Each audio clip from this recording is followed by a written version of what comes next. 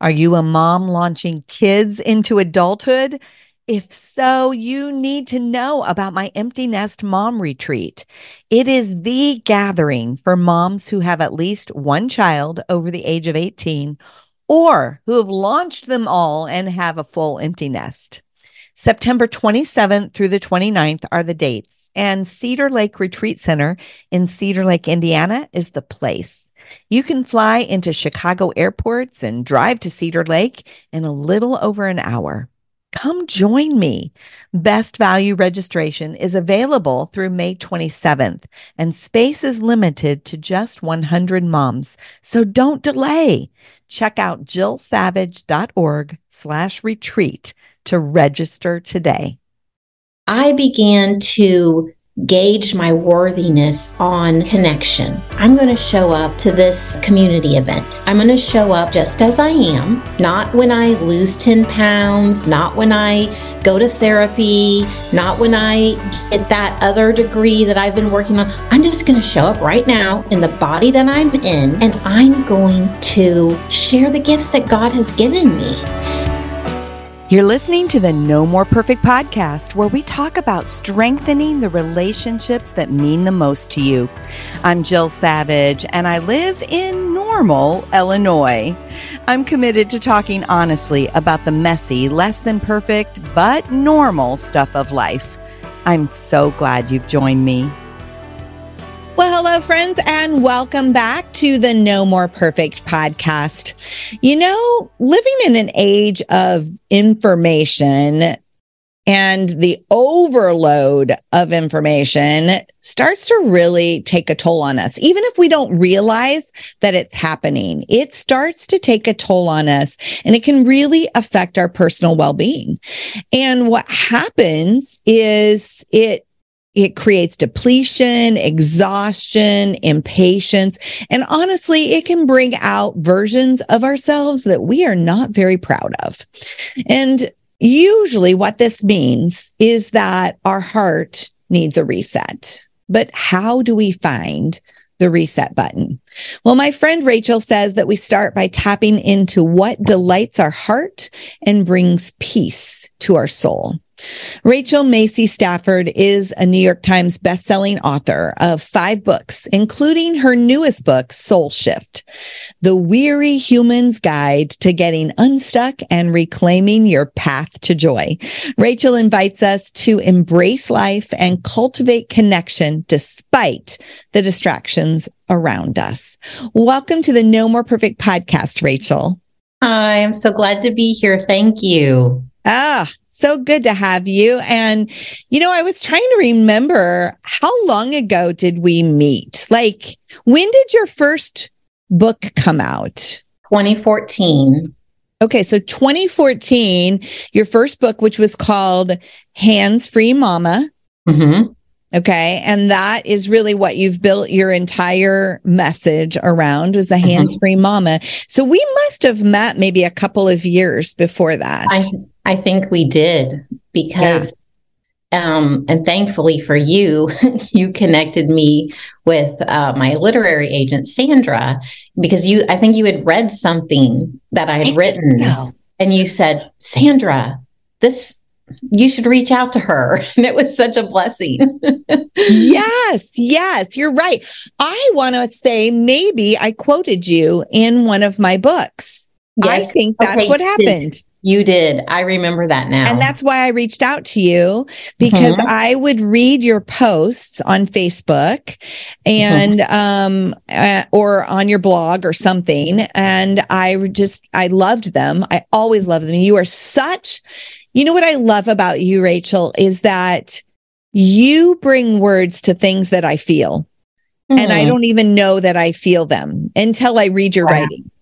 Oh, wow. That's so awesome. Thank you. And you really are so good at putting your finger on things. And so, you know, one of the things Mark and I talk a lot about in our marriage ministry is that I am So we talk about attachment styles, and I don't know how much you're familiar with attachment styles, but my attachment style was the avoider attachment style. And avoiders have this tendency to, they think logically, they really keep emotion at bay because it feels too vulnerable.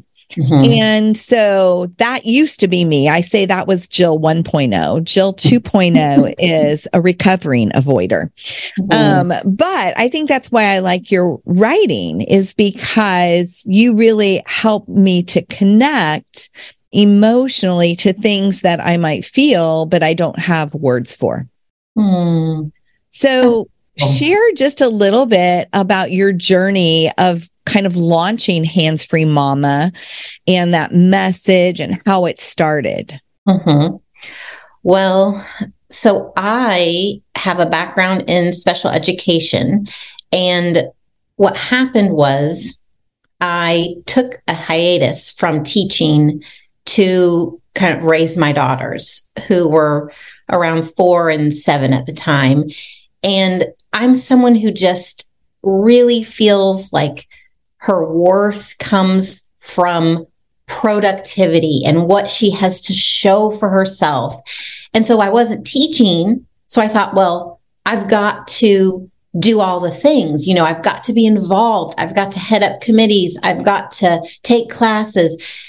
And I just kept piling on more and more things till I just felt completely like just overwhelmed and joyless. And just every day I was living for the wrong things. And there were a couple of warning signs that, in my body, in my relationship with Scott, in my children's faces, that I just kept pushing away, even though I could see I'm creating pain by the way I'm existing, not just in myself, but in my relationship, in the things that matter most. And so what happened was I had gone out for a run one morning, and I was thinking about this question that I got a lot from people in the community, things that I was involved in. And they kept saying, "How do you do it all, Rachel?" And for me, it was like, oh, what a compliment. They think I'm handling all of this. And I thought, you know what? If you were to answer that honestly, what would be the true answer to how do you do it all? And I, for the first time in a very long time, I was honest with myself. I said, I can do it all because I miss out on life. I miss out on the laughing, the playing, the memory making. I miss the things that matter. That's how I can do it all. And I'm missing my daughter's lives. I'm missing a close relationship with my partner. I'm missing out on even my own dreams and what God has planned for my life. I'm missing it because I'm just doing what I think is expected of me, or what I think looks like the way that I'm supposed to be living. And so that epiphany, which was kind of a breakdown, really was the beginning of listening more to these internal nudges that say, this isn't how I want to show up. And it led to me listening a few hours later when I just felt this nudge to go join my daughter on the couch instead of doing all the things that I had, planned for the day. And she kissed my palm. And that was, to me, that was such a divine confirmation that when you let go of what doesn't matter, you grasp what really does matter. And it was a 30-second exchange, but I had to let go of what didn't matter to experience that. Right. And as a special education teacher, I thought, maybe it's not this grand overhaul of my life and just letting go of all these expectations and demands and responsibilities. Because, we can't just stop doing what people are counting on us to do, but we can begin to create these pockets within our day where we say, I'm pushing away all of these distractions to show up in this moment fully.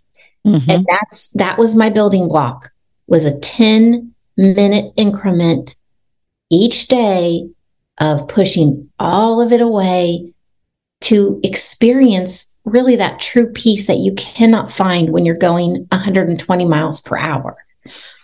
And that's where it started. That's how the term hands-free mama came.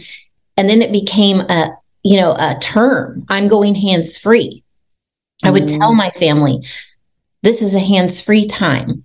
And, they were little. And so they loved nothing more than to know, I'm here. I am all here with you. What do you want to do? And even my husband loved it when I said, I'm going hands-free. I've got 20 minutes. What do you want to do? And he's like, yes.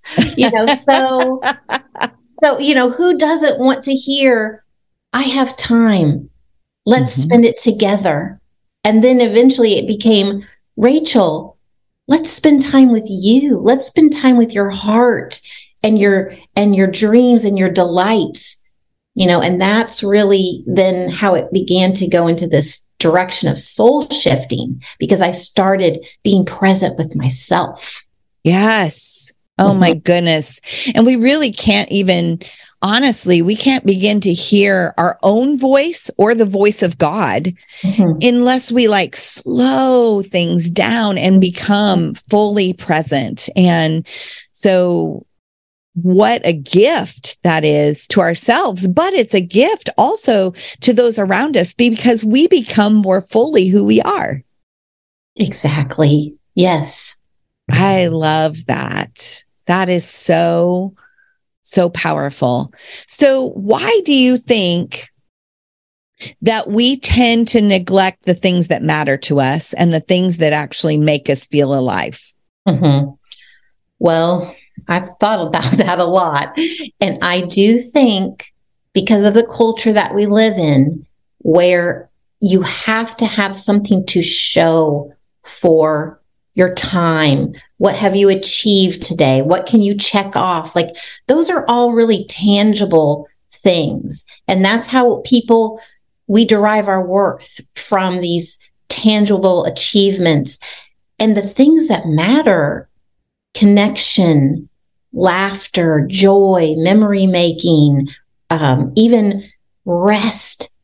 You don't have anything to show for that. Now, not necessarily concretely, but you have it, in your relationship, and it builds.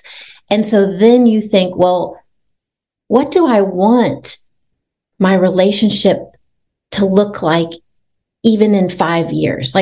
For me, thinking about my daughter, Natalie, going across the stage at high school, so at 10, 11, I was trying to figure out, okay, this is the goal. The goal is I want to know her.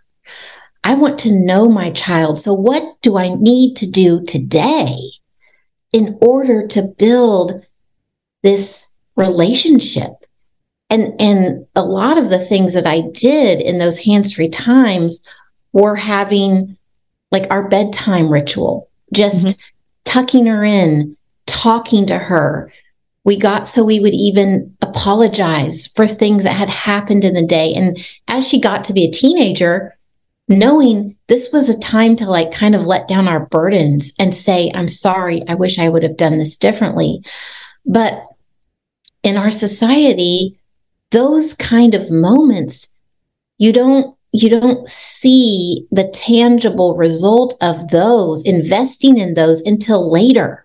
Right. And we're such a immediate, we want immediate feedback. We want, there's no such thing as delayed gratification. It's got to be immediate. So we're going against that when we say, I'm going to invest in these things that I can't see that I'm investing, but this is where joy and life and laughter and meaning, those are those moments. Right. Right. Yeah. And you're right. They can't be measured in the short term. They can be measured in the long term. Yes. But we are such a immediate gratification society, and we don't value delayed gratification. And so, yeah, you said something though, and I want to dig into it for a moment. You said you really wanted to know your daughter. I think that, many of us that are parents today were raised in an environment that we weren't necessarily known. Because, I would say parents anywhere in the 50s, 60s, 70s, 80s, if you were born in there particularly, that was not emotional intelligence and connection in relationships was not highly valued. Your job was to keep your kid alive, make sure they were educated, they had a good roof over their head. Certainly they had a loving home and a loving family, but being known was not even a goal that anybody knew about. Right? And so I think that this is somewhat of a new concept for many of us. And we're kind of like, I want something different than what I had, but we don't necessarily know what that is. And getting to really know our kids. And that's been a place probably of change for me, because I would say I started out being a parent that parented the way my parents parented. Now, even though my kids are adults, and this is what I say to empty nest moms all the time, it's never too late to start doing something different. And so I would say that I have worked really hard, probably since my kids were teenagers and beyond, to get to really know them. And that's a whole different level of connection, isn't it? It really is. And I think you raise a really good point, because I think we were also raised and kind of fell into the same pattern of, I'm the one that has to have the answers, and I think when you talk about knowing your daughter as an adult, I'm sure that you value her opinion and you give her credibility. And I think that that's part of knowing our children, is to even if they're 10 years old, to listen to what they have to say about who they are. Because I think a lot of times parents will say, well, this isn't really what I was hoping for. Like I wanted you to be this. And they may not say that out loud, but they prompt them to do certain things, to spend time in a certain way. And what that feels like is rejection of who they are. And so in my book, I talk about how I did realize my second born daughter, Avery, is what I call a noticer. She just goes through life really by the beat of her own drum. And she does things a lot slower. I'm all about efficiency, and she's about quality. And it really was a thorn in my side the first 6 years. And I tried so hard to get her to get in line with the program, and I saw, what it was my older daughter said to Avery one day, we were getting out of the car. She said, "You are so slow. Hurry up." And in that moment, I saw myself. I thought, Natalie's just doing what she hears me doing to Avery. And I thought, who's to say there's anything wrong with the way that Avery operates in life? In fact, I could probably use a little bit more of what she does to enjoy life, to savor moments. And that was an eye-opener for me, because I thought, I'm squelching the light. out of my child. And so back to your point, knowing, and I call it to love your child by their book, because every child is different. And so you begin to listen harder. You begin to lean in when they say, I don't really like this. And you don't say, oh, come on. Everybody in our family's done this. Swim team was one thing my poor daughter, Avery, had to say. I don't like racing. And she told me for 2 or 3 years. And it wasn't till she started to cry. And she said, I don't want to do this anymore. And I can think back on a lot of those moments where I thought, why didn't I listen sooner?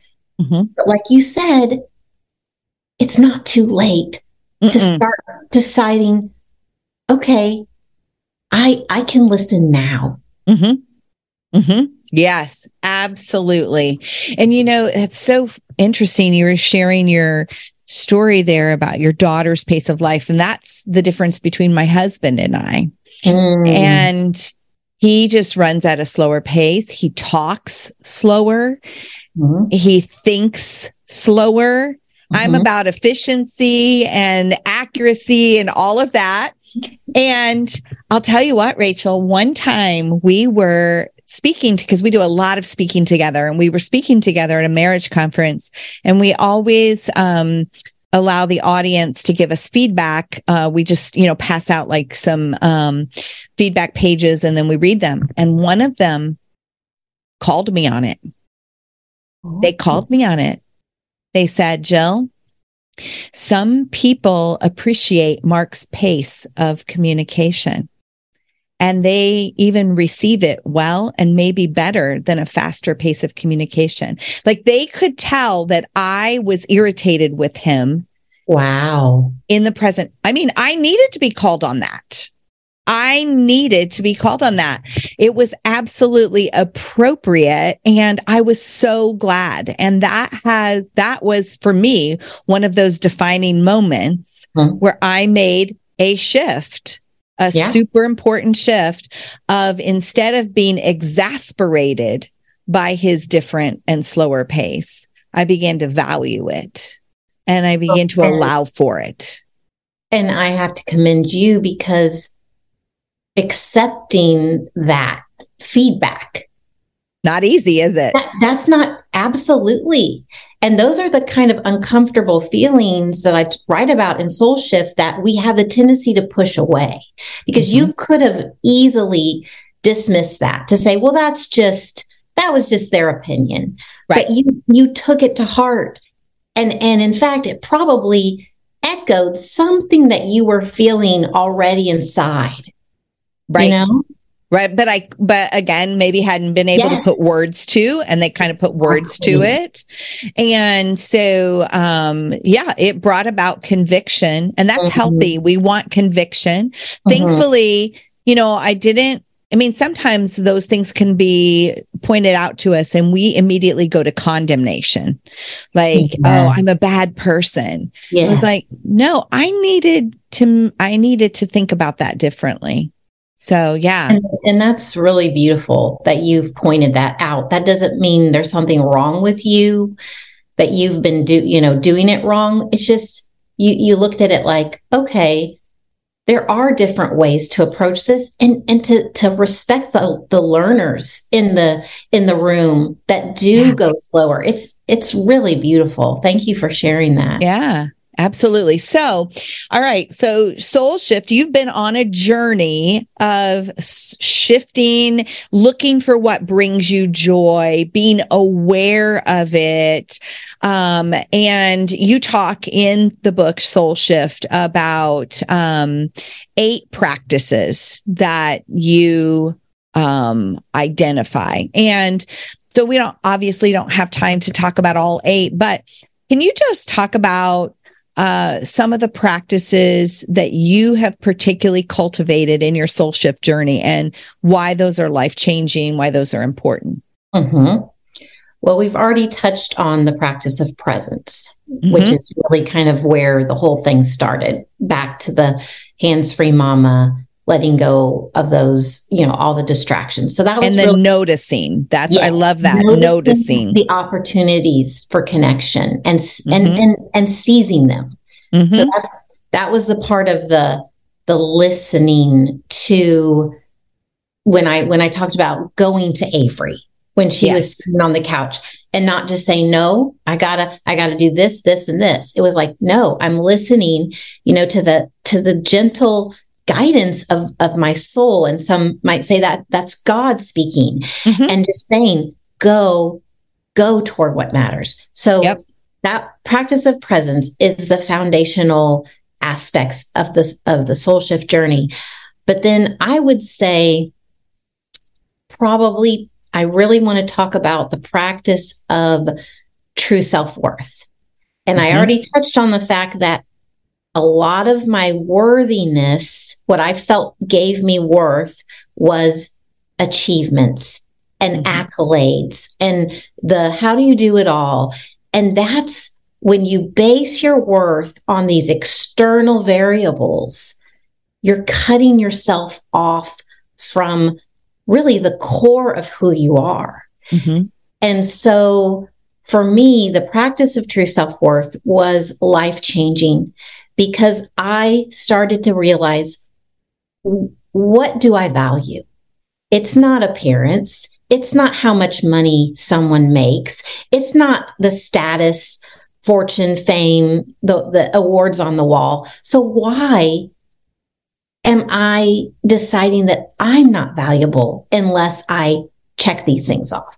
Mm-hmm. So for me, understanding that I could show up in situations just as I am, not necessarily prepared or looking a certain way or because I'm qualified, just showing up because I believe everyone has a unique contribution to make. Mm-hmm. So I began to gauge my worthiness on connection.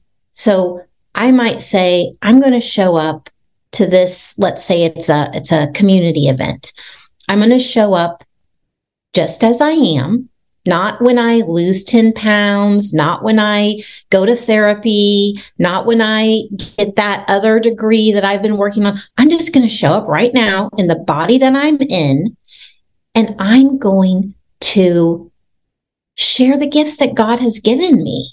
Mm-hmm. And those moments that I would do, step out of that comfort zone, be, I call it stepping out bravely, boldly, flawed, and full of hope. I would feel a sense of belonging, a sense of worthiness that I did not feel when everything was based on external measures. Right. So self-worth, true self-worth was monumental for me. And then I would say the next one that has changed me so much is the practice of self-kindness or practice of being kind to yourself. I did not realize how critical I was inside myself until I started paying attention to how I was talking to myself. Mm-hmm. And again, it was a painful external clue in my family. It was my daughter's face. Natalie, when she was around 10, knocked an entire bag of rice off the pantry shelf when she was getting a snack. Mm-hmm. And I was about to, blow my top when I saw the pain on her face. Mm-hmm. She was terrified of my reaction to her innocent mistake. I could have pushed that away. I could have said, just ignore that. She shouldn't have made that mistake, and hurriedly demanded that she clean it up. But I looked at her face and I thought, she's terrified of making a mistake. And is that how I want her to go through life? Because that's what I do. That's what I did to myself. Yes. Everything had to be perfect. And if it wasn't perfect, it wasn't good enough. And then I wasn't good enough. And I thought, do you really want to pass that on to your children? So learning to be kind to myself, which is really cultivating this voice of self-compassion. Yep. That I just never use that. Like, think about it, Jill, when you were young, did you hear be kind to others, be kind to others? Mm-hmm. Right. Did you hear be kind to yourself? Mm-mm. Did you ever hear that? Neither did I. Mm-mm. So it goes against we almost think, well, I'm being selfish when I'm thinking of myself this way. But if you think about it, what motivates you to keep going? Is it, like you said, is it criticizing yourself or accepting and being compassionate and understanding? That's, to me, that's what helps us keep going. It is. Oh my goodness. I so understand that. And it makes me think of the Bible verse, love one another as you love yourself, you know? And I think we go like, it's like we put the magnifying glass on love one another. Yeah. And it's like, we just minimize that as you love yourself. We don't know how to do that. Exactly. And I do believe that. And one of your other, practices is letting go of perfection. So you just kind of alluded to that, which honestly, that really, that's big for me. That's why I wrote No More Perfect Moms, No More Perfect Kids, No More Perfect Marriages, because that's been a part of my journey. Is I say I write all my books out of the mistakes I've made. And so, letting go of perfection, it was a huge soul shift for me. Absolutely. Because when you do that in the same way, it not only changes it for you, but it changes it for those around you. You become more grace-filled. You become more compassionate. That's really what it's all about. And so I think that that is a super important soul shift to make as well. Oh, absolutely. And just if you think about it, perfection, it really stifles our creativity as well. Like, so if you want your family members to feel, confident in trying things and taking risks and going where their heart delights, we can't guarantee that everything's going to turn out. But we say, hey, it's about showing up. And if we mess up, we can try again. And so for me, for my work, especially, letting go of perfection and having to have it right all the time has really helped me flourish. Yeah. Yep. I would agree. But I do believe that social media has not done us any favors. In this area of life. Oh my goodness. And so that's why, to this day, I have one post that just went viral on both Instagram and Facebook. And it was a picture of Mark and I doing like a webinar online. And all you see is, the computer in front of us and we're on. But then my daughter, who snapped the picture, she went farther out and she snapped what the room looked like. And we were utilizing what you can see is this wall behind us. We were utilizing the wall for but the room was our grandkids' playroom, and there were toys everywhere. Like we had to almost trip to get across the floor. And so I put that out and was like, don't believe everything that you see online. Oh my gosh, it's so perfect. Because this is reality, but we need more of that. And that's also why I love your writing, Rachel, and what you do post on Instagram and Facebook and your blog and all of that is because you're honest about that stuff. Oh yeah, definitely. And we need more of it. Well, and I found, when I first dabbled in okay, I'm going to put this out here. It's scary, isn't it? The rice, the rice story. That's my viral post because I heard from so many people that said, thank you for saying that this is how you reacted. You saw it And then you decided this isn't how I want to be. And to know that, like, I had been working on my hands-free journey for a while, and I sure wasn't cured by any means. This is a constant process that you're working on. And I think the more that we can be honest with each other, the more that we can feel like less alone and more hopeful, because we can say this, like, perfectly about your book titles. This isn't about perfection. In fact, that's an obstacle for connection and for growth and for healing. So the more, like you said, the more that we can put it out there, that this is a struggle, that something that we work on every single day, I just think that just creates a pathway for us to walk together and not so alone. Yes, I absolutely agree. Yeah. Oh, Rachel, we could talk all afternoon. And so I'm so glad you joined me, but we probably need to be bringing things to a close here. So where is the best place for people to find you these days? Really, the website, handsfreemama.com, is just pretty much where you can find my social media handles. I still write on my blog, the long form essays. I'll never stop writing the long form essays because that just brings me joy. And then that's where my books, you can find links to all my books and my course. I have a soul shift course that I run probably once or twice a year. So. Oh, I love that. I didn't realize you had a course. I do. Well, we will make sure that we include all the links to your website, to the book, all of that. Even we'll make sure that there's a link to your Soul Shift course in the show notes for those of you that are listening. Like I said earlier, I followed Rachel for years. She always blesses me.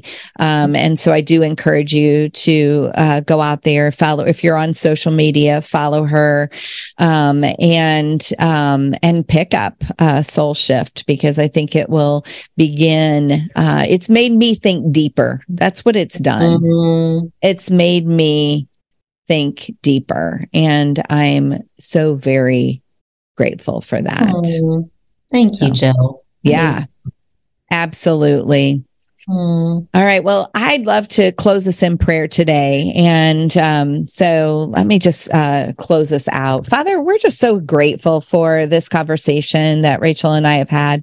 Thank you for giving us this opportunity to just explore this. And Lord, really, one of the most important shifts in our souls needs to be connecting with you and how you've created us and your word and your truth and what you say about us, because that's where our true identity comes. And so we pray, Father, that you would guide, lead, and direct each person that's listening today to the next right step in their journey to shift their soul and reconnect to not only you, but to who you've created them to be, to increase their joy and to get unstuck.